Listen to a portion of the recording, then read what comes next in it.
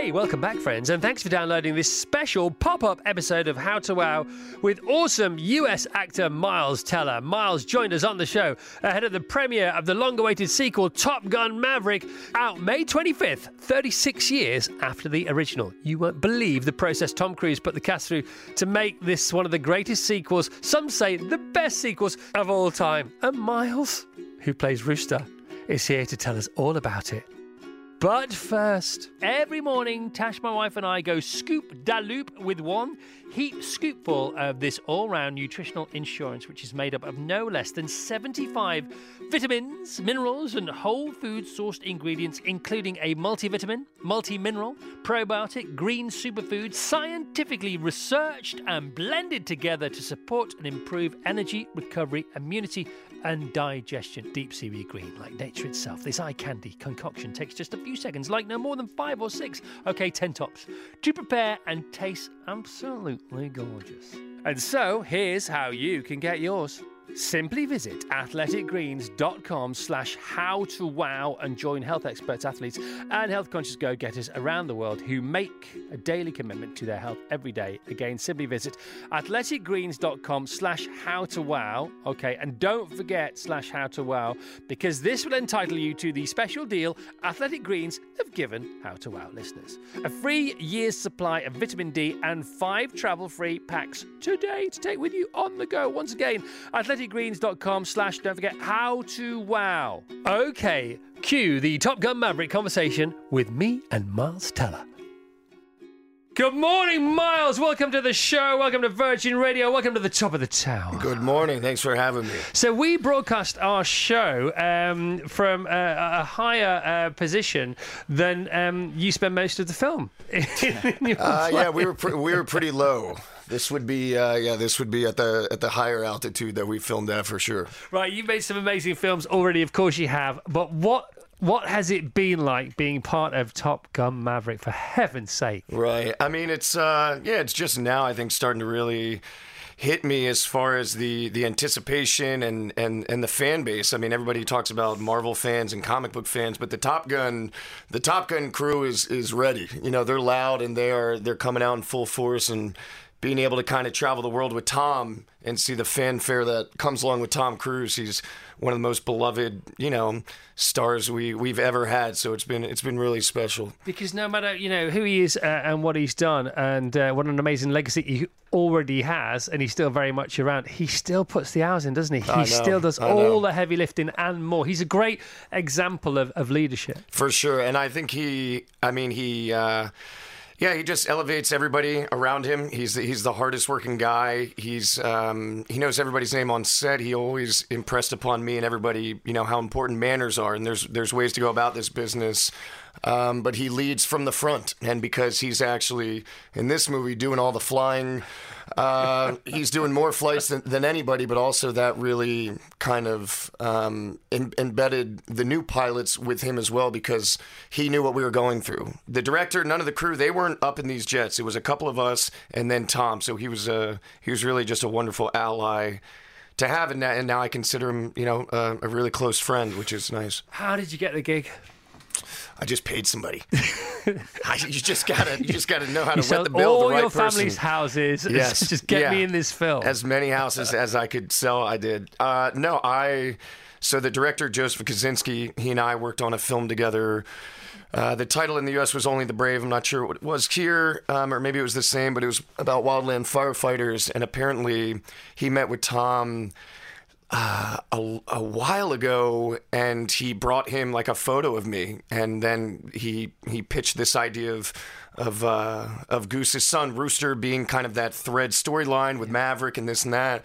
So I would say really it was Joe, and then I had to go audition for Tom and Jerry Bruckheimer, and then that was a pretty tight room. And that must have been a few years ago now. Yeah, I mean, so we started filming it 4 years ago, and then we finished it 3 years ago. So yeah, I would say it was probably about four and a half years ago. So you're just out of your 20s. Yeah, exactly. Yeah, which is why you look, because we said, look, you're 35 now. So, but he looks 28, 29 in this film. Well, because he was almost 28. Well, also 29. I think that's because I was so tan. Yeah. And I think if you're tan enough, it can hide some pain a little bit. And also the sort of manifestation of your moustache. It's a youthful looking moustache in the film. Yeah. If you know what I mean, it's like one can barely grow a moustache in one's more tender years. Yeah. Well, honestly, I have a lot of buddies that are in the Navy, and so that's called a boat stash, and that was something. I didn't feel like I really had to, kind of imitate Goose in any way, but what is so important is that as soon as my character walks on screen, that even if you haven't read about it, as soon as I walk into the bar, you're like, oh my God, that's got to be Goose's kid. Good, man. He's got the look and the Hawaiian shirt and a bit of that same, I think, kind of vibe in the beginning. And he's got the honky-tonky piano skills and the karaoke skills to go with man. it. What a scene that is. Yeah, that was, I'm glad I kept up with my piano a bit from when I was younger. Oh, mate, that's such, because there are flash, we won't get, I'm not going to give it. How much do we give away? Don't give that part away. Okay, but yeah. Right, okay. So cool. It's such a cool film. But I do play and sing Great Balls of Fire in the certainly movie. do, my friend. You certainly we can do. Say. So Rachel is going to see she's going to go to the premiere on Thursday, nice. which they're already building the sort of infrastructure for outside Leicester Square. I've never seen that before. So every morning I run through Leicester Square. Oh, nice. And the Downton film, they were building it the day before. This is 3 days before. That's a big build out there, man. Well, it's Tom Cruise, I'd expect. And it's nothing Miles else. Teller and his Top Gun. You saw him at the Jubilee. I mean, it's a big deal. Yeah, so that's when I've seen the film. Rachel hasn't seen the film. She's taken a 13-year-old on his birthday to go and see the film, perfect. which is awesome. It's a great age for it. Of course, now he was doing his homework at the weekend, so he watched the original Top Gun. So you say there's a fan base out there, but there's all these new fans as well. I mean, this is why it could be one of the biggest films of all time. That's what I think too. I agree with you. I agree with you. I agree with me. And Rachel was saying he couldn't believe there wasn't any CGI. Yeah, so we watched the original and then we watched the trailer for the new one. Yeah. And I was telling him there's no CGI. They are flying those planes. Yeah. And he just could not get his head around it. At all. Yeah. No, I mean, and that was a big reason. Tom has said ever since 1986 when the original came out that people have been asking him when he was going to do a sequel, and he just never felt like it needed to be a franchise by any means, but one of the biggest things for him to be able to do this next one, he said the technology has to be there, and he said we're going to be up in the jets for real. Everybody's going to be up in the jets, and I think when Paramount first heard that they were going to put a bunch of actors in F-18s with Top Gun pilots, and we were going to film it, I think they thought it was impossible, but I don't think Tom knows the definition of, impossible or something that can't be done. He really just sees it as just the details haven't been worked out yet. Yeah, so I've actually driven a couple of Top Gun pilots around in cars around the original Top Gun airbase. Okay. And one of them threw up in the passenger seat, right? Wow. Because motion sickness can affect different people in different ways, especially if you're not behind the controls. And we caught it on film and he said, please don't broadcast this because I'll never live it down. Yeah. For people who are listening who do suffer from motion sickness, can you give us any tips, please, Miles? I mean, I don't know. I think it's what they said, at least when they were training us. They're like, either you have G tolerance or you don't. And so tell us about the G's, tell us about the speed, tell us about the dives, tell us about the acrobatics. Sure. So we were training when we were going up in the F-18s. I think we were maxing out at about 7.5 Gs. At 7.5 Gs, you're experiencing 1,500 pounds of force, of pressure. So even just to move your head from like 12 o'clock to 3 o'clock takes an immense amount of strain and effort. And yeah, I think what I've been saying is like I think my college drinking years trained me for being able to keep it together a little bit. How many hours have you racked up?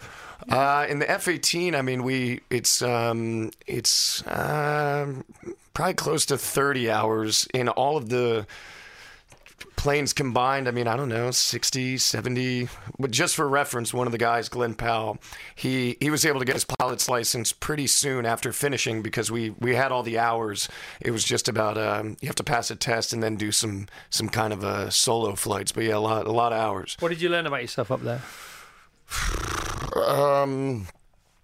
I don't, just that you get to a point, because we would usually go up for about an hour and 20 minutes, and the first 30 minutes, the adrenaline's going, and you're legitimately having a pretty good time. And then after that, the nausea sets in, but you just have to keep going, because you're not returning to base until until you're done, until you're gonna, until the fuel's gone, pretty much. Yeah, from you and the plane for a good while. It's one of these signature sort of memories from me from both films.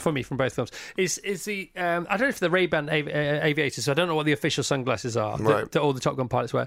But all yours are wonky.